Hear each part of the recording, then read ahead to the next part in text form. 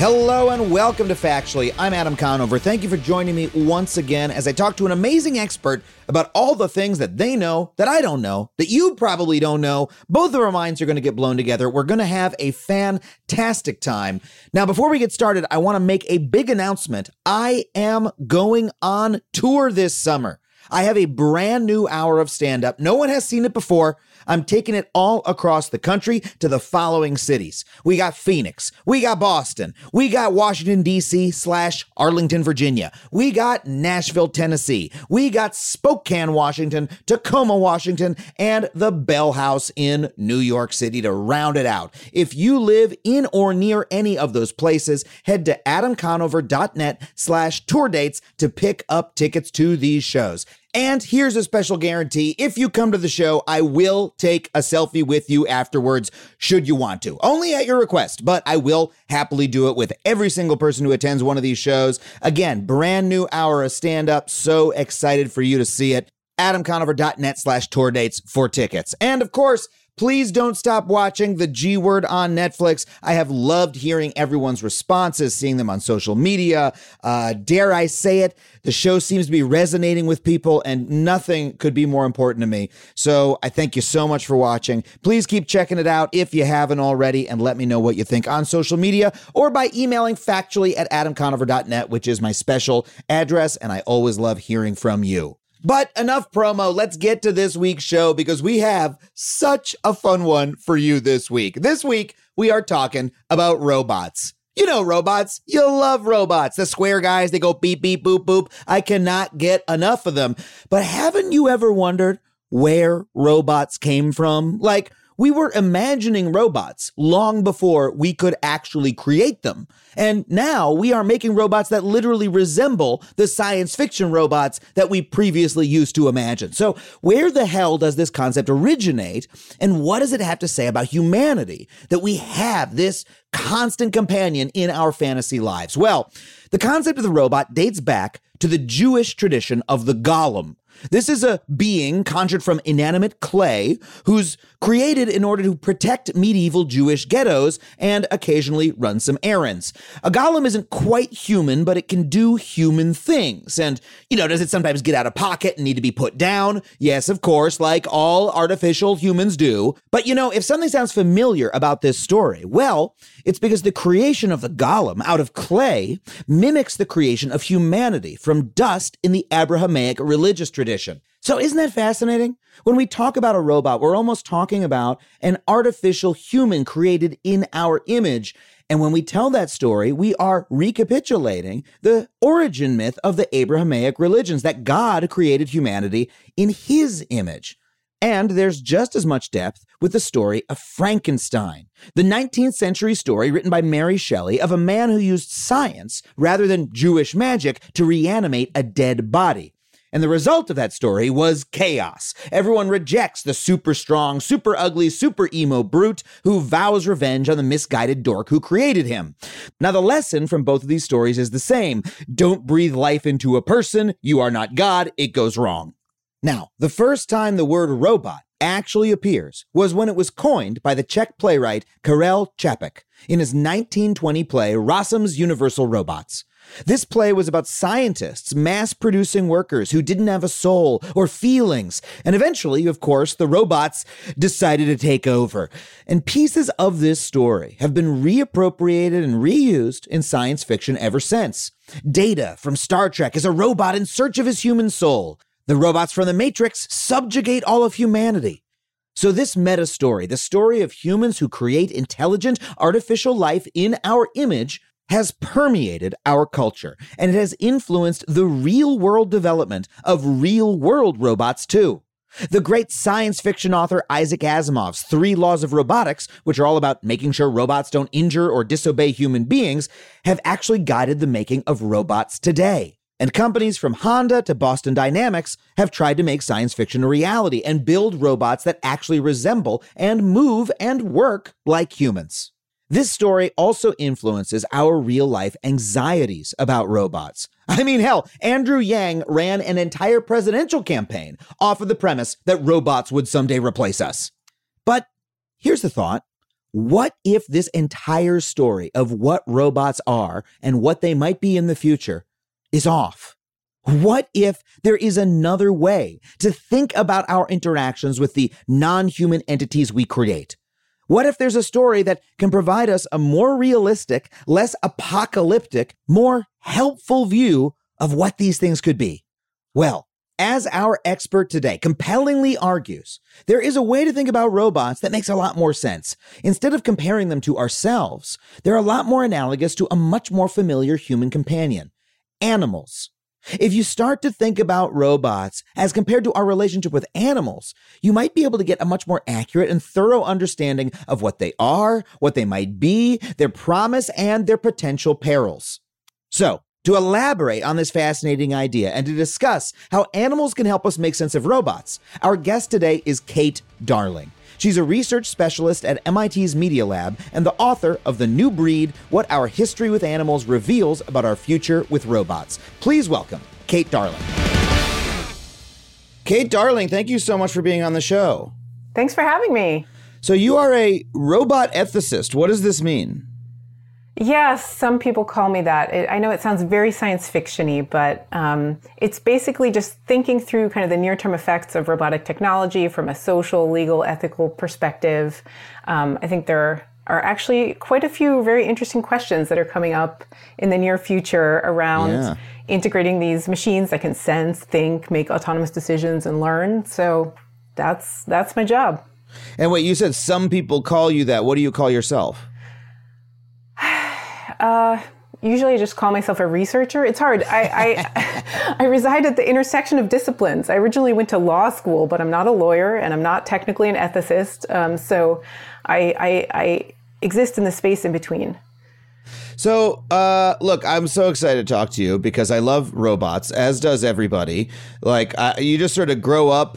I just grew up with a love of robots. I don't know. You see a robot, you get happy. It's like same with.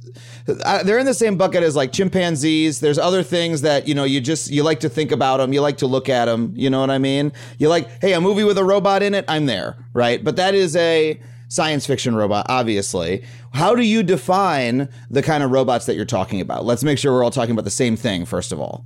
Well, we're never all talking about the same thing because there's no universal definition of robot. And yeah, there's no universal definition of anything, really, if we want to get super philosophical about it. But I think robot is a particularly problematic one because we're so influenced by science fiction, like you said, that if you do a Google image search for robot, you get a bunch of humanoid robots with like a torso and 2 arms and legs and a head, and they usually have eyes. That's not necessarily how a roboticist would define a robot, but it's what we all imagine in our heads when we think robot. And that's kind of, that's been a fascination of mine for a while, that we have this image of robots that's very humanoid, but that a robot can be something that looks very different or does very different things or has a different type of intelligence. So... But one of the interesting things about robots, and forgive me if we're going off course right at the beginning here, but I find this really interesting, that robot originated as a science fictional concept. It's probably over a century old, right? Like I would guess the beginning of the early 20th century. It came out of like Jewish mythology about the golem, right? And things like that. And you know, it was a fictional concept, but almost more than any other science fictional concept, it has influenced technology in the real world. Like we had probably like 40 years of just like science fiction authors going, I think this is what a robot will be. And then people started trying to invent them, basically. And the weird thing that you say about, well, when you look up Google image search for a robot, you see them with heads and arms and legs, and that's not really what they are, except that there are people and companies who are constantly trying to create robots like that. Like the Sony, I forget the name of Sony's, but Sony had a famous one for many years that they would like trot out at trade shows and stuff like that. Oh, you mean the Honda one, the Asimo one? Thank you. That's what I was thinking. Yeah. Yes. Yeah. Honda Asimo. Right. And like, you know, I look at those and go, okay, this is clearly a little more science fictional than reality, but you have people who are constantly, I don't know, half the shit that Elon Musk says about robots, he just literally read in a science fiction novel the other day. So it's that interplay is really funny to me. I mean, because that's not true of like cars or other, you know, like the internet that we have was not invented by it was not in science fiction. It's different from the science fiction that we had. But robots were often trying to create the fictional reality in a way, it seems like. Totally. I think, yeah, and you hit the nail on the head. Like we have all these technologies like cryptocurrency where people can't really picture in their minds what that is. But for robot, we have this very specific idea of what it is and should be, and it comes from science fiction, or it comes even, I mean, we've always been fascinated with recreating ourselves. If you go back to the ancient Greeks and their automata that they had, I mean, it's incredible how throughout history we've tried to like recreate a human, and I think that is still part of what, like you said, robotics companies are doing today. A lot of people in robotics and in artificial intelligence are trying to recreate a human body or human ability, human skill. And while I totally understand that impulse and I understand why we're fascinated by it, I also think it's a little bit boring to recreate something that we already have. We have the ability to create different things and things that could actually supplement us. Why are we so focused on recreating a human?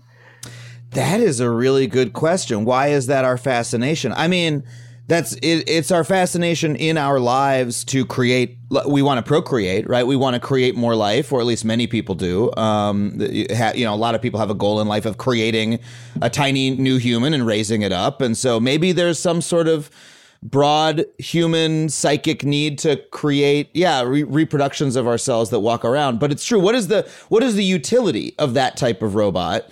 Like, probably not that high, because we can already do all those things. Like, you don't need a robot to wash your car, because you could pay a human to wash your car. Right. Or, and like, even if you had a car washing robot, why would it look like a human? I think sometimes you could make a much more efficient, a car wash is basically a robot that washes your car, and it's much cheaper and more efficient to build than a humanoid robot that goes around with a sponge and a hose, you know? Yeah. But a lot of people who make the humanoid robots are still making the argument, oh, well, the robots need to look like humans because we have a world that's built for humans. We have stairs and we have, door handles and things that the robots need to be able to operate.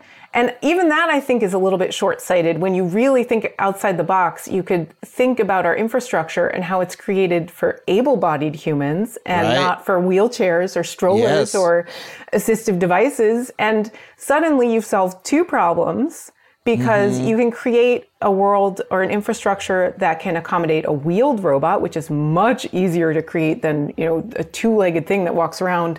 And you have a more accessible world for people. Yeah, these are incredible points. Well, I want to know, when you are, apart from science fictional robots, when you're talking about what are the ethical problems or dilemmas of real robots, of the robots we actually have, what kind of robots are you talking about? Or the kind of robots we intend to create in the very near future?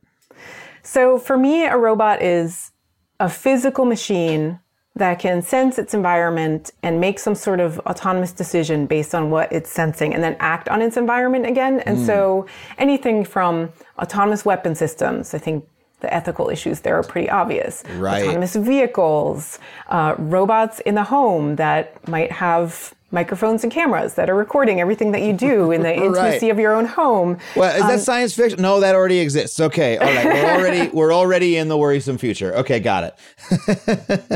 Yes, so I think lots of issues, and it's always struck me so interesting that we know there are issues, but people are freaking out about them in a way that I think is also a little bit short-sighted, because people are like, well, this is totally new. We're in this new science fiction world. We have these robots that can make decisions that no one could anticipate, not even their creators.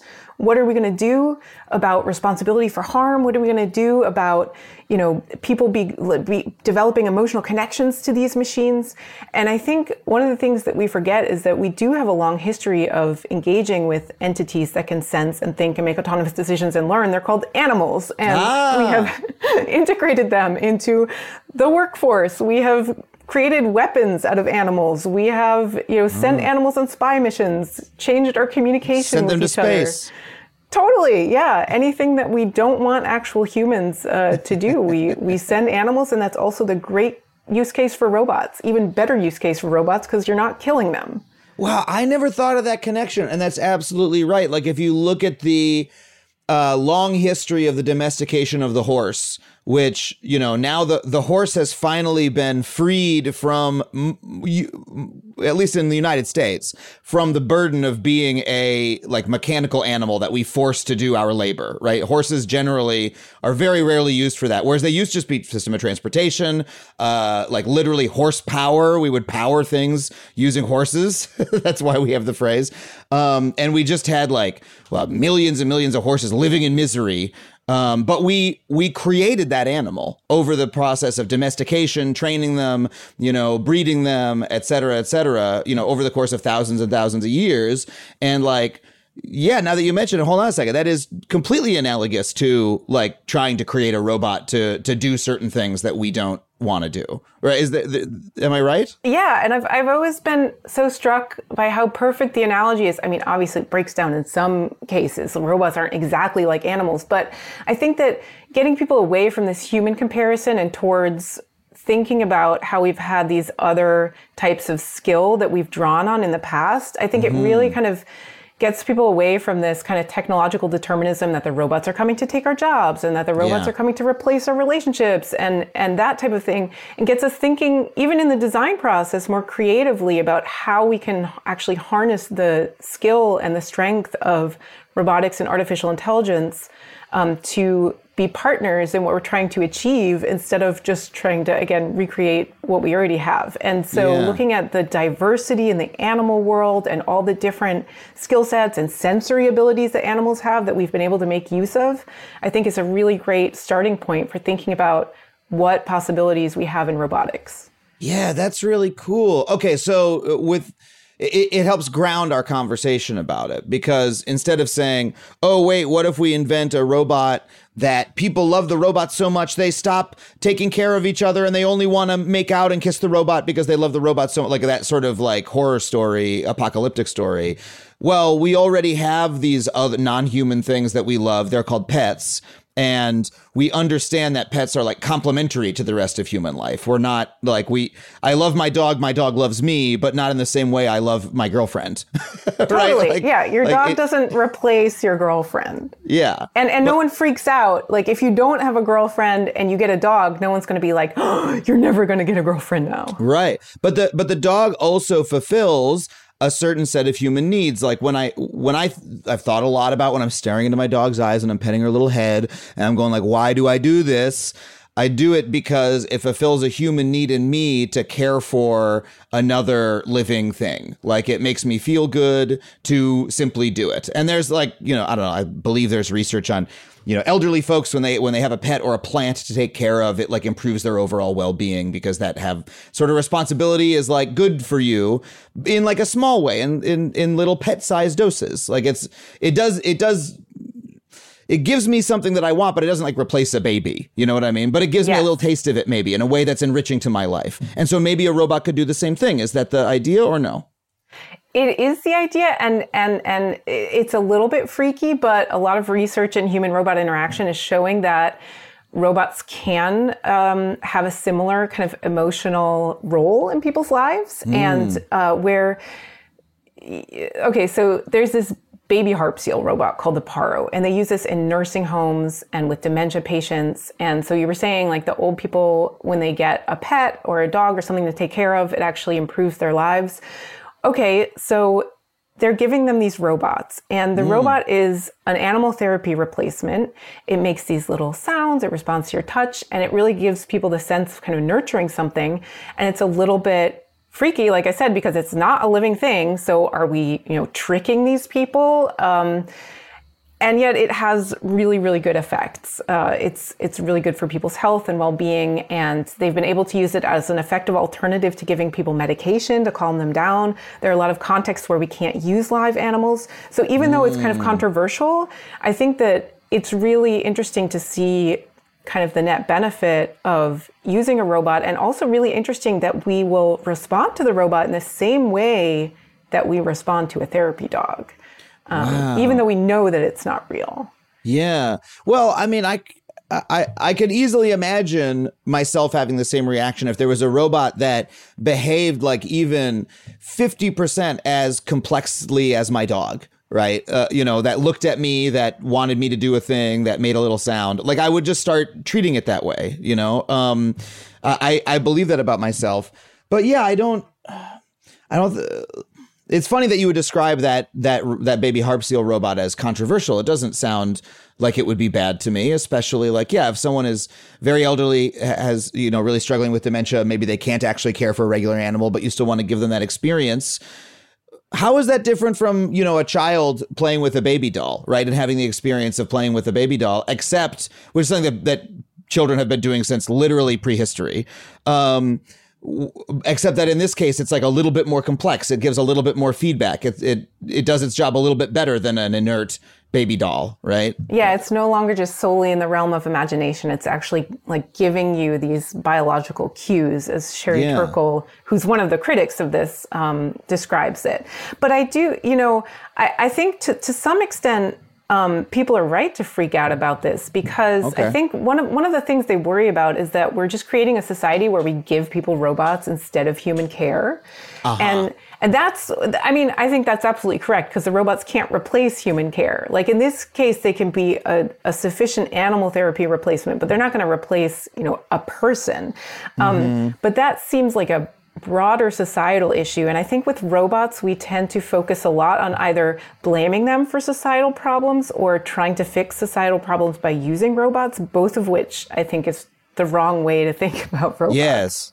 Oh, I agree with you entirely. I mean, my criticism of the robots are coming for our jobs, automation coming for our jobs argument, which we've talked about on the show before in at least one or two episodes that you can go find. But is that there's, it lays all the blame with the technological. The robots are going to become so good that we're not going to be able to do jobs anymore. And I'm looking at it from a labor perspective thinking, hold on a second. There's no way that the cost of a robot is ever going to fall below the cost of abusing and underpaying a human being to do a job. Like robot taxis are, I don't think, ever going to take over for a driver who you can pay less than minimum wage because the robot is probably going to cost more. Like, for Uber to have to take care of like $1 million robot car and make sure nothing bad happens to it is a lot more work for Uber than Uber saying, hey, you bring your own Honda Fit and we'll pay you $5 an hour. Right. And so now there are certainly cases in which like automation can replace things that humans are doing. But in that case, the problem is, what is the human who is setting up the job doing? Like what is the human infrastructure of capitalism, of the corporate machine doing? It's not the robot. It's like, what are humans doing to each other is the fundamental question that like we need to focus on. And so as a result, I always find the sort of like, super intelligence, robots coming for our jobs. We all need to like, I have no strong opinion on UBI, right? That's a whole thing, but that's often presented as we have to do this because of the robots. And I'm like, this is not the conversation separate. We need to be having. Yeah. We don't need to get into UBI. Please, UBI people, don't start emailing us. We'll do a different episode about UBI. As soon as you mention it, like suddenly 1,000 nerds zoom up to you and they're like, yes, but what do you think about UBI though? And we're not, different episode. But does any of that track for you? Oh, totally. Yeah, I think you're absolutely right. I mean, look, if there's anything the pandemic has taught us is that robots are not waiting in the wings to take everyone's jobs. Otherwise, it would have happened, right? There's all these labor shortages and the robots are not swooping in to take jobs. Right. We don't have the technology. Like you said, it's not cost effective. And I think for me, the even bigger issue is that I think we kind of take our system of labor for granted and the ways that we think about labor. Companies trying to automate tasks or even put the humans in positions in an assembly line or on a factory floor where they're doing just a rote task that the companies are hoping to eventually automate away. I think that's a really uncreative way to think about human labor. not to mention probably very unethical. Like you're basically putting humans in these roles that are like very like unhealthy and unfulfilling for anyone. Mm-hmm. And so a more creative view of labor would look at, okay, what are the strengths of people? What are the strengths of machines? And how can we actually rethink the work process to combine those instead of just trying to automate away the pesky humans? Yeah. But it's really hard to change. I mean, our whole, political and economic system is set up for this unbridled corporate capitalism that chases short-term profit incentives. And so there's not a lot of longer-term thinking about how we could have a more productive society. Yeah. And I think that's the issue. And like you said, we focus so much on the robots are coming to take the jobs, and we give the robots so much agency that we forget that these decisions are being made by people, about people, and they are choices. They are choices. We could be doing something different. Yeah.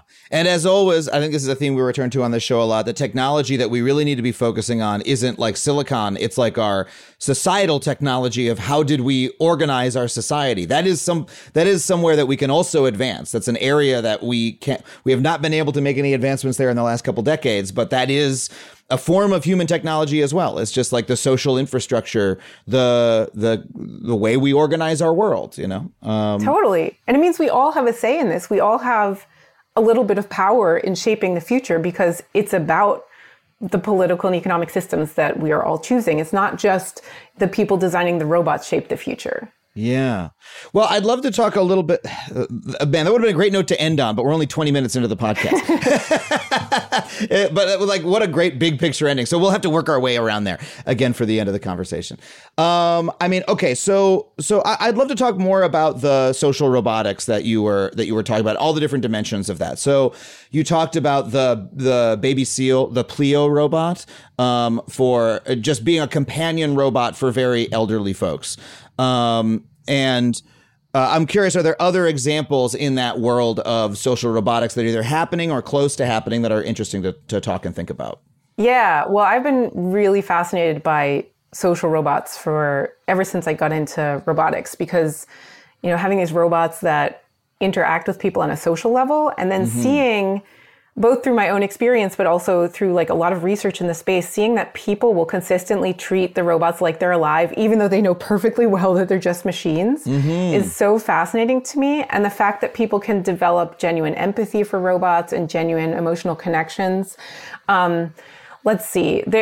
I think the main problem that social robotics has commercially is that people's expectations are too high for what a robot should be able to do. And so if you try to create like a little humanoid robot that can like talk to people and like fetch things, that's not going to work. It's going to fall over. It's not going to understand your commands. And people are going to be like, why should I pay, $1,500 for this thing, which is still like the price point for these robots. Yeah. But something with like a slightly more clever design, something that mimics more of an animal or like a mythical figure that you've never even like seen in real life, you don't have as many expectations for what that robot is going to do.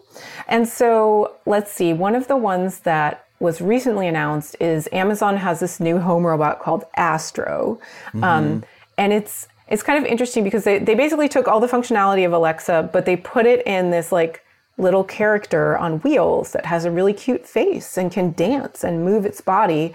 And I think companies are starting to understand that is very powerful. Like it doesn't even need to have the functionality of Alexa for people to enjoy a robot that is physically moving around and making cute eyes at them. And what we've seen is that people who have gotten social robots in their homes, a lot of companies have like had these robots and gone out of business, but the people who got them actually really bonded with them. And so I think that this social use case, almost like, why we have pets. We used to have animals in our homes to guard our grain stores and guard our houses, but now we have pets just because for many reasons, including what you said about like we like this the experience of caring for something or interacting with something.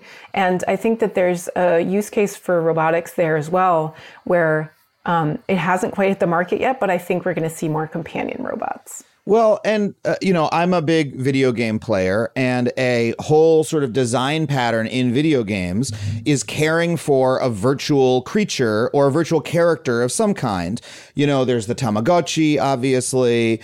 There's, Pokemon is entirely, based like a big thing that people like in Pokemon. They add more features every generation. They add more features for where you just play with your Pokemon and feed them treats and you increase your bond with them. And people then go out of their way to take the same Pokemon from cartridge to cartridge, from generation to generation. And, I think if you ask those people, they wouldn't think it's alive, but they're or, that they have any ethical obligation to it or that they're really caring for it in a real sense, but they are doing it as a form of play and they enjoy it, and first time I played one of those games with my girlfriend, Lisa, she was like, oh, I love this one. Oh, I'm going to feed him, you have that reaction. And I could easily see that being put onto some kind of robot. That sounds unquestionable that will be a big Christmas hit in some years hence, right? That I can completely imagine what you're talking about. Now the question is if I would want to have that, if it'll become so successful, people have it in their house for like 10 years, or if they, pack it up, by the time it's spring. But yes. If it's a toy or if it's like truly an addition to our lives in the same way that a pet is. Oh, totally. And I think that, that's one of the challenges is making the robot interesting enough that people want to keep engaging with it. And again, matching people's science fictional expectations of like all the cool things that a robot can do, which robots mostly can't do. So I think it's going to take some very clever design tricks and some tricks to like keeping people engaged, which also then runs into some ethical issues because unlike a pet, there's probably a company behind this robot that's trying to keep you engaged. So you run into all sorts of interesting questions, but I do think we're going to get there. I think that even more so, what research shows is that even more so than a Tamagotchi or a video game or anything on a screen, physical robots, people will bond to much more easily, more strongly. We love anything in our physical space. We're very physical creatures. Our brains are scanning our environments, trying to separate things into objects and agents. And the robots are definitely objects that move like agents and trick our brains. And so, people will name their Roombas, and people are definitely gonna love having a slightly more sophisticated social robot. Well, so let's talk about a couple of the ethical issues. Like you mentioned, companies will be designing these, and I agree that perhaps they could design them in ways that take advantage of us. There's plenty of, again, in the world of video games, there's plenty of companies that will take advantage of something that people enjoy in a video game and push the mechanics so far it can become abusive or addictive. That'll suck money out of players' pockets, or they'll feel compelled to keep pouring money into it, for instance, because it's giving them a certain sort of reward that they can't get enough of.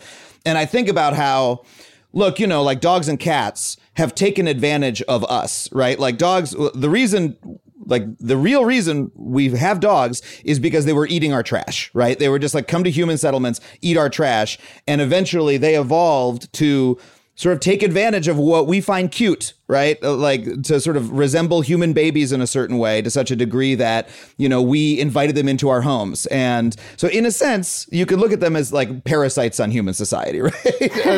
Or symbiotes at the very least. They through the process of evolution over thousands of years, they managed to sort of take advantage of certain features of what we like and give that to us. Now, if you are giving a designer at a robot company the remit of, hey, make humans love this device, make them love it so much, I could see that maybe getting to some weird places. Does that make sense to you as a concern? Yeah, that's probably my main concern. That is just being totally overlooked about social robots, because we have a long history of persuasive design and technology, from like the ways that casinos are designed to, shopping malls and like the music. And then of course, online, the internet and the apps, like all like so much effort and money and investment goes into just getting people to stay on the app a few seconds longer. And so take that and put that in a robot that you now also have like an emotional connection to. And it's fun, like you said, it's like in the video games, like people love to do this. So people are going to do this. And then what are you using that engagement for is the question. Right. Are you trying to improve the user's life, or are you trying to manipulate the user's behavior so that they buy more of a certain product? Right. And we've seen this a little bit with pets. Like, you know, people have really exploited, there are entire industries that exploit people's emotional connection to their dogs. I know you said you have a dog, so yes. I'm going to tread lightly here, but there's like entire like doggy hotels and spas and dog ice cream and like all these things that people will spend money on, or even like the medical procedures that people will spend money on for their dogs did not exist before dogs started becoming like really part of the family. And I think it's ramped up even more, like, and to what extent is that taking advantage of people's love for their pets, and to what extent is that something that people actually want? Yeah, no, that's a really good point, that there's a lot of products that are like, you know, hey, you should buy the expensive dog food because this one is made with real beef or whatever. It's taking advantage of your human assumptions about food, but applying them to, don't you want your dog to be happy? Don't you want your dog to be healthy? And it's like, look, your dog would literally be happy eating like rat carcasses. Your dog is, dogs are scavengers. They eat trash. They don't need fancy food. If you want to give your dog fancy food, more power to you. But yes, you're right. Those companies are taking advantage of our emotional connection to our dogs.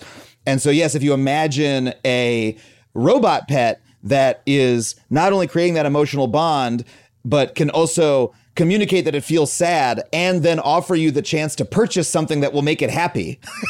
Right? Yeah, click exactly. the micro payment and your dog will get a new skin, a new cosmetic feature, and it will seem so happy and joyous and thankful, and you'll have enriched your fake pet's life or your digital pet's life. That is, I could see that turning into an abusive design pattern. And I like the way that you put it, is are you creating the technology to enrich people's lives, or are you trying to do it to suck money from their pockets or abuse them?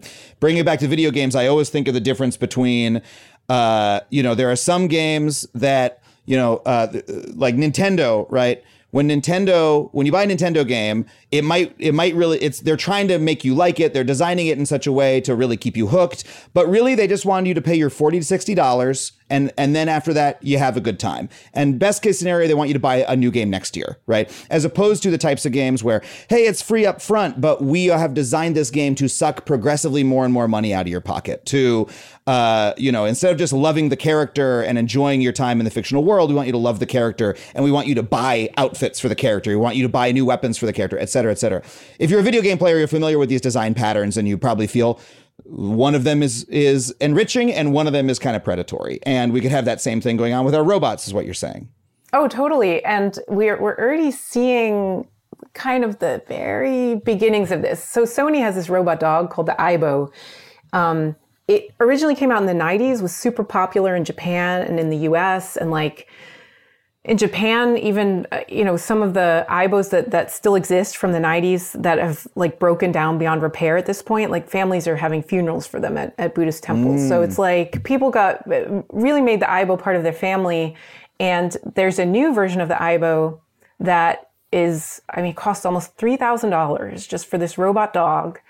And additionally, you have to subscribe to a cloud service. And if you don't pay for the cloud service, the dog will like lose all of its memories and some of its abilities and things that you've taught it. Yes. So, yeah. And you could make the argument, or Sony could make the argument that, it's expensive to like maintain, these servers, and, we need to be, actually we make the robot cheaper by only charging the people who are actively using it.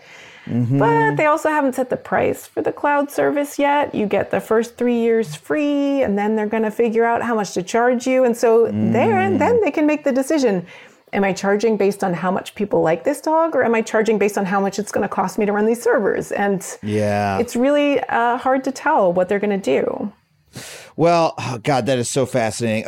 We have to take a break. I love talking to you, but we have to take a really quick break. And then I have a lot more questions. We'll be right back with more Kate Darling.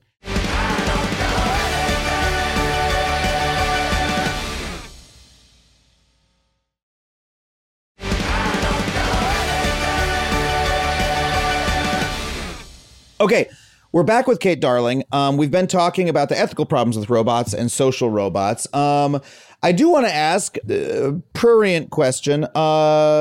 Sex robots, are these a thing? Are these going to be a thing? Or should we be concerned about them being a thing? Are they a concern that you have? It's certainly, that's another human emotion that, we needs to be fulfilled. And I could imagine it being helped out by some sort of robot, Well, now we get to the question again, what's a robot? What's a sex robot? Because if you go to a sex shop right now, you'll find plenty of you find smart vibrators and all sorts of things that, you could call a robot.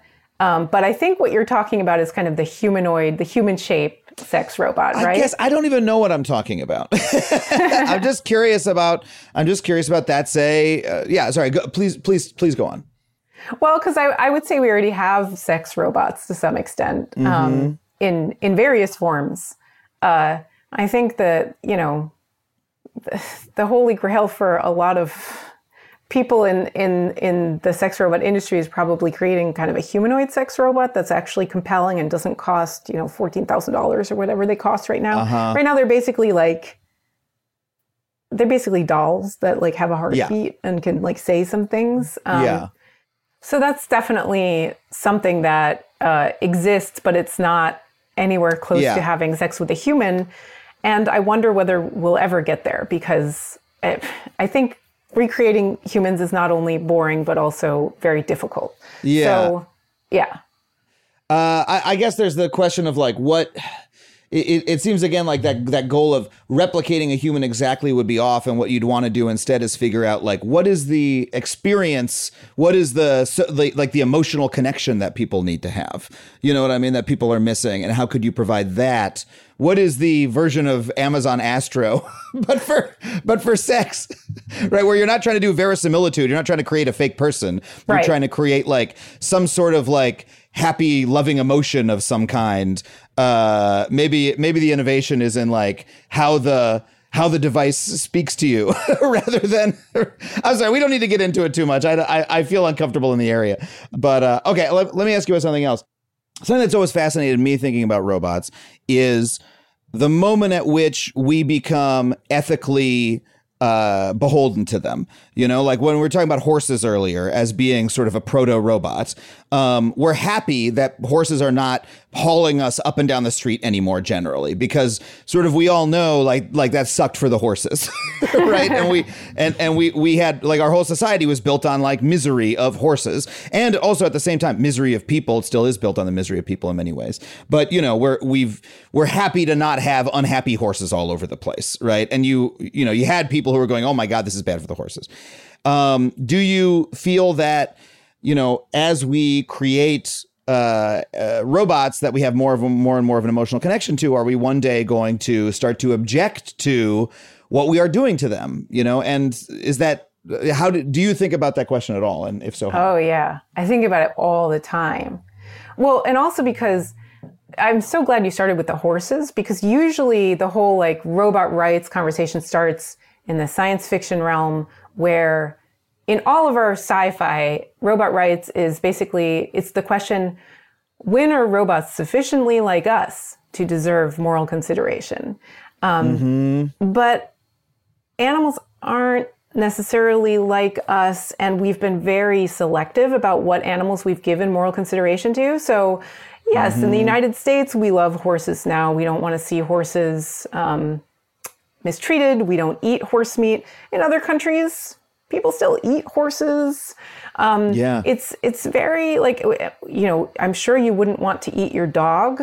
In other countries, eating dog meat has been a thing. It's super, the animals that we relate to emotionally or culturally are the ones that we want to protect. And so to answer your question, will we, when we emotionally relate to robots, want to give them moral consideration? I think the answer is definitely. I've already seen in some of the research that I've done and others have done that people genuinely empathize with robots that respond in a lifelike way. They don't want to see them, quote unquote, mistreated. A lot of people have seen these videos by this company, Boston Dynamics, that makes these very biologically inspired robots. And there was one that they released in 2015 of a robot being kicked, and the robot looks kind of like a dog, and people got very upset. And people were like, why does this bother me so much? It's very visceral to watch that. And then, of course, you have stories like, Westworld, where it's clear to us that if the robots look very lifelike, it's not a comfortable experience for us to watch them being quote unquote mistreated, and people are going to have a problem with that. And if they don't have a problem with it for themselves, they're going to have a problem with it for their kids seeing that. So I think we're definitely going to get into that conversation. But the robot rights conversation is going to be about that, and it's going to have nothing to do with what the robots inherently feel or how intelligent they are, because we're so far away from creating anything approaching human consciousness. And it's not even going to look like our consciousness. And we haven't even given animals rights, really. I mean, we still own them completely, and we still eat a lot of them. So I don't think we're anywhere close to having like anything close to human rights for robots, nor we may not ever get there.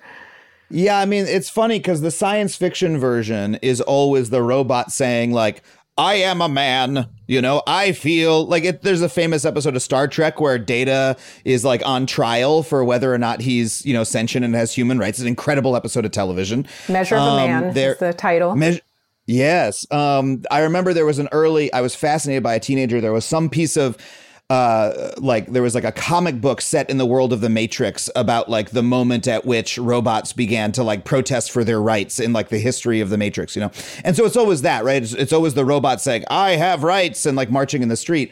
But like, and that's always connected to the intellectual question in that Star Trek episode of what sorts of things deserve rights? Are the robots conscious? Do they have an inner life? Et cetera, et cetera.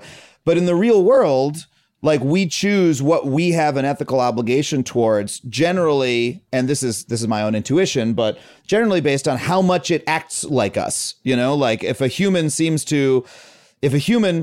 talks to us and, uses the same language as us and like it seems to behave the same way, we say, oh, this is a person with another inner life just like mine. And therefore it has rights and I have responsibilities towards this person. And the less we see ourselves reflected in another being, the less we are likely to like give it that consideration, right? People who are less like us, we tend to offer them less rights, and animals, like the more an animal, because my dog looks into my eyes and seems to exhibit human emotions, because I'm able to anthropomorphize my dog, I'm like, oh, she has rights, I have to treat her very well. But a crab does not, and so I just intuitively extend less of that to a crab. So my point is, my intuition is it'll take more the form of people will just sort of spontaneously start feeling empathy for robots that behave in a certain way. And that'll be what we have to reckon with, not with the robots like marching in the streets, but with we'll have to reckon with our own emotions about our ethical like responsibilities towards animals. We'll start just like arising. Does that sound right to you? Or that sounds spot on to me. I think that's absolutely how it's going to happen, and that you're right that I think we very much default to anything we relate to as humans. There's also that story about the Save the Whales movement. Like, people did not care about whales at all. Like, we were still killing and eating whales. And then someone recorded them singing, and suddenly everyone's like, oh, the whales can sing. Let's save the whales. Yeah. And that's how the Save the Whale movement took off. Like, Greenpeace like had a field day with that. And so I think that that's our default. Whether that's a good or a bad default, if you look at human rights, that hasn't worked out well for us. I also think that maybe for animals, it hasn't worked out so well. Like, protecting the cute animals and not the other ones. Yeah. I think generally and humans... cows are cute, by the way, like that's part of it. Doesn't always work because cows are cute and very sensitive, and so are pigs. And yet those are the animals that we slaughter in the largest numbers. Totally. Yes. And yes. And so like, yeah. And I think that, some cultural like defaults flow into that as well. Maybe that's also a product of capitalism. We have a whole infrastructure to make sure people keep eating cows and pigs. But yeah, I think that I think you used a good word, which is we need to reckon with this. And I think that at the moment that we start having emotions for something that is clearly not alive and we know it doesn't feel anything, maybe that is going to be the time at which we reckon with our default in general and think more deeply about this. I think it would be good. Yeah. Well, it makes me want to know, like, one of our really deep things we do as humans is anthropomorphizing, that we say that things are like us.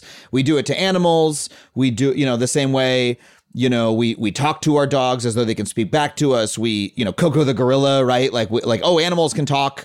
And they have our same emotions. We also do it to, non-human things. Is the degree to which we immediately go to anthropomorphization, is that worrisome? Is that a problem in our relationship with robots, or how do you look at that? I would say it depends. It's definitely something that happens. I mean, we're obsessed with ourselves. Like we talked about earlier, we want to recreate ourselves. We see ourselves in everything. And I don't think that part is ever going away, because robots are this really interesting technology where not only do we love to project ourselves onto anything with like a face or that moves in an autonomous way, like robots are also often designed to like look like something that moves in a way that we understand. Just for usability purposes. So I think we're definitely going to anthropomorphize the robots. I used to say it depends on the use case for the robot, because you might, if it's a social robot, you want people to anthropomorphize it. If we're using it in health and education to engage people, great. That's a great effect. If it's a factory arm, it kind of depends on whether that's like more or less dangerous for people if they're anthropomorphizing it. But one of the things that I've more recently read about and written about is the use of animals and robots in the military and during wartime. It's pretty interesting that there's some bomb disposal robots out there that have been out there for over 10 years now that soldiers become very emotionally attached to, and they'll give them names, medals of honor, they'll have funerals for them. And there's even stories like Peter Singer in his book, Wired for War, even talks about a soldier like risking his life to save the robot that was on the battlefield. And so I used to think this is bad, right? We don't want people, anthropomorphizing and becoming so emotionally attached to something that's supposed to function as a tool that they're actually being inefficient or risking their lives. That's not. And then I was reading all about how people used to do this with animals in war too. They would become emotionally attached to the horses. They would try to save the horses in dangerous situations. That seems bad. But we made a whole movie about a horse, like the movie War Horse. Exactly. That's an entire movie about people trying to save the life of this horse over and over again, about a heroic war horse. Everyone loves the horse, and everyone is like, the whole movie's focused on a horse that doesn't even know it's in a movie, to quote John Mulaney. Right. But go on. The thing is that actually these bonds with the animals really helped soldiers in what were very difficult situations. And so in situations where you need to emotionally bond with something, having a robot there might actually be a net positive. I don't know. I can't say whether it's a net positive or negative, but there's actually really, it's useful in some contexts to have that emotional connection. So yeah, I would say it really depends. Again, my main concern is that the sex robot will have compelling in-app purchases, and not that, that people are treating these things like they're alive. I don't think that's inherently bad. Yeah. Well, that's really interesting. Maybe in the future, the movie will be, instead of War Horse, it'll be like War Drone. It'll be people who are in love with a drone and following the drone from place to place.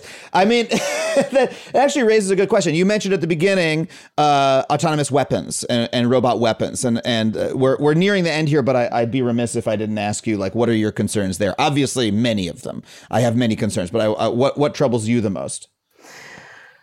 What troubles me the most is the ways in which we project responsibility onto the machines. When we say, oh, the algorithm did it, we couldn't possibly have anticipated this. And that worries me, not just in autonomous weapon systems, but in how we're kind of deploying AI generally in the world today. I see a lot of like, oh, the algorithm did it, it caused harm, we're so sorry about that, but it's not really our fault. Oh, look, I work with Netflix, okay? I understand people who give too much weight to the algorithm and use it as an excuse for their human decisions, right? Oh, the algorithm just decided people are not going to watch this. No human decided to cancel this. The algorithm did it, right? It's like, that's all over the place. It's infected my business. It's infected businesses around the world, I'm sure. So yes, I know what you're talking about.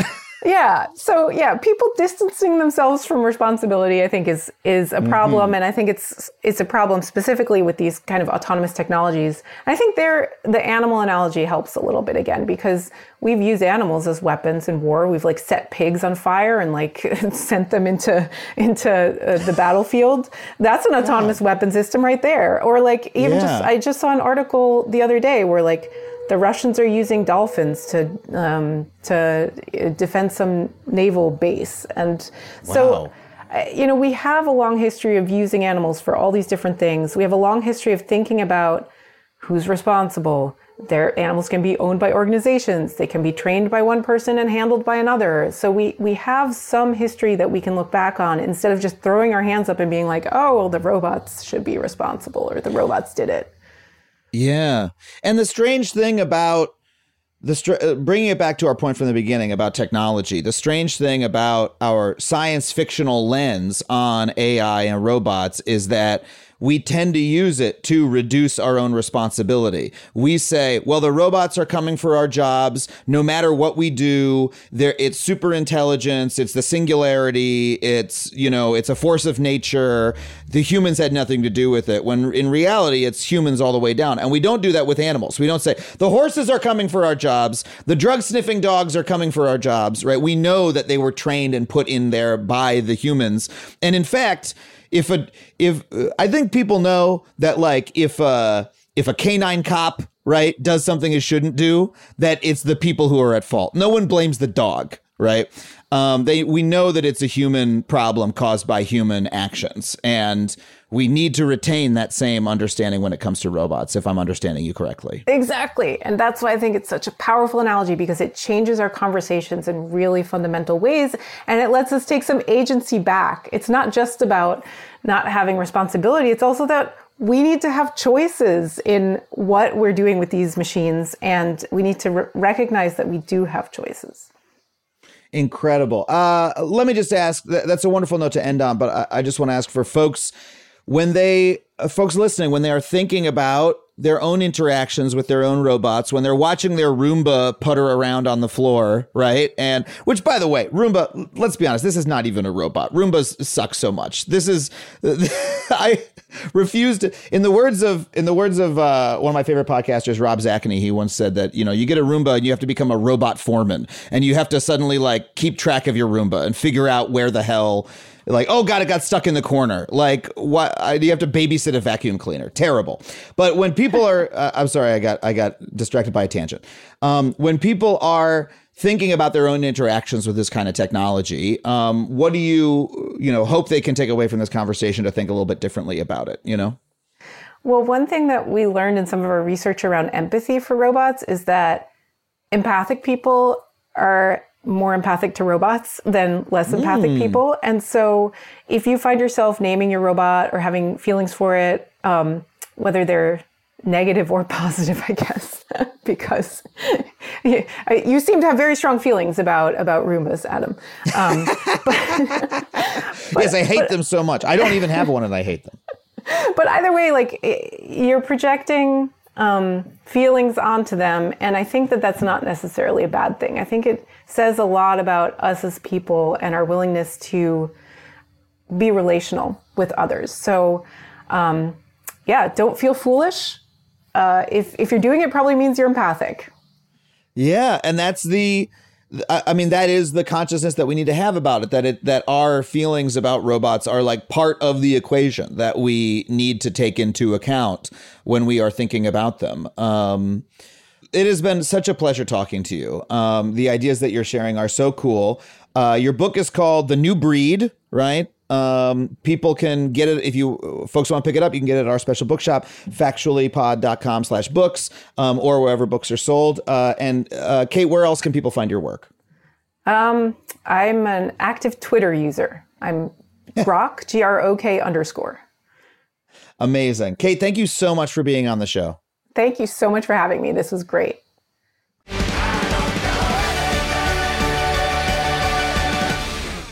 Well, thank you once again to Kate Darling for coming on the show. I hope you enjoyed that conversation as much as I did. Once again, if you want to pick up her book, The New Breed, you can head to factuallypod.com/books. That's factuallypod.com/books. I want to thank everybody who supports our Patreon at patreon.com/Adam Conover. If you sign up, you can get bonus podcast episodes. You can join our live nonfiction book club, and you get exclusive stand-up from me. I do not post anywhere else. And I want to thank everyone who supports our Patreon at the $15 a month level. That's Adam Simon, Adrian, Allison Liperato, Alan Liska, Ann Slagle, Antonio LB, Aurelio Jimenez, Beth Brevick, Brandon Cisco, Camus and Lego, Charles Anderson, Chris Staley, Courtney Henderson, David Conover, Drill Bill, M, Hillary Wolkin, Jim Shelton, Julia Russell, Kelly Casey, Kelly Lucas, Lacey Teigenhoff, Mark Long, Michael Warnicki, Michelle Glittermum, Miles Gillingsrud, Mom Named Gwen, Mrs. King Koch, Nicholas Morris, Nikki Batelli, Nuyagik Ipaluk, Paul Mauk, Rachel Nieto, Robin Madison, Samantha Schultz, Spencer Campbell, Susan E. Fisher, and Tyler Darrach. If you want to join their ranks, head to patreon.com/Adam Conover. Of course, I also want to thank our producer, Sam Roudman, our engineer, Ryan Connor, Andrew WK, for our theme song, the fine folks at Falcon Northwest, for building me the incredible custom gaming PC I'm recording this very episode for you on. You can find me online at adamconover.net, where you can find, once again, all my tour dates. Thank you so much for listening, and we will see you next time on Factually.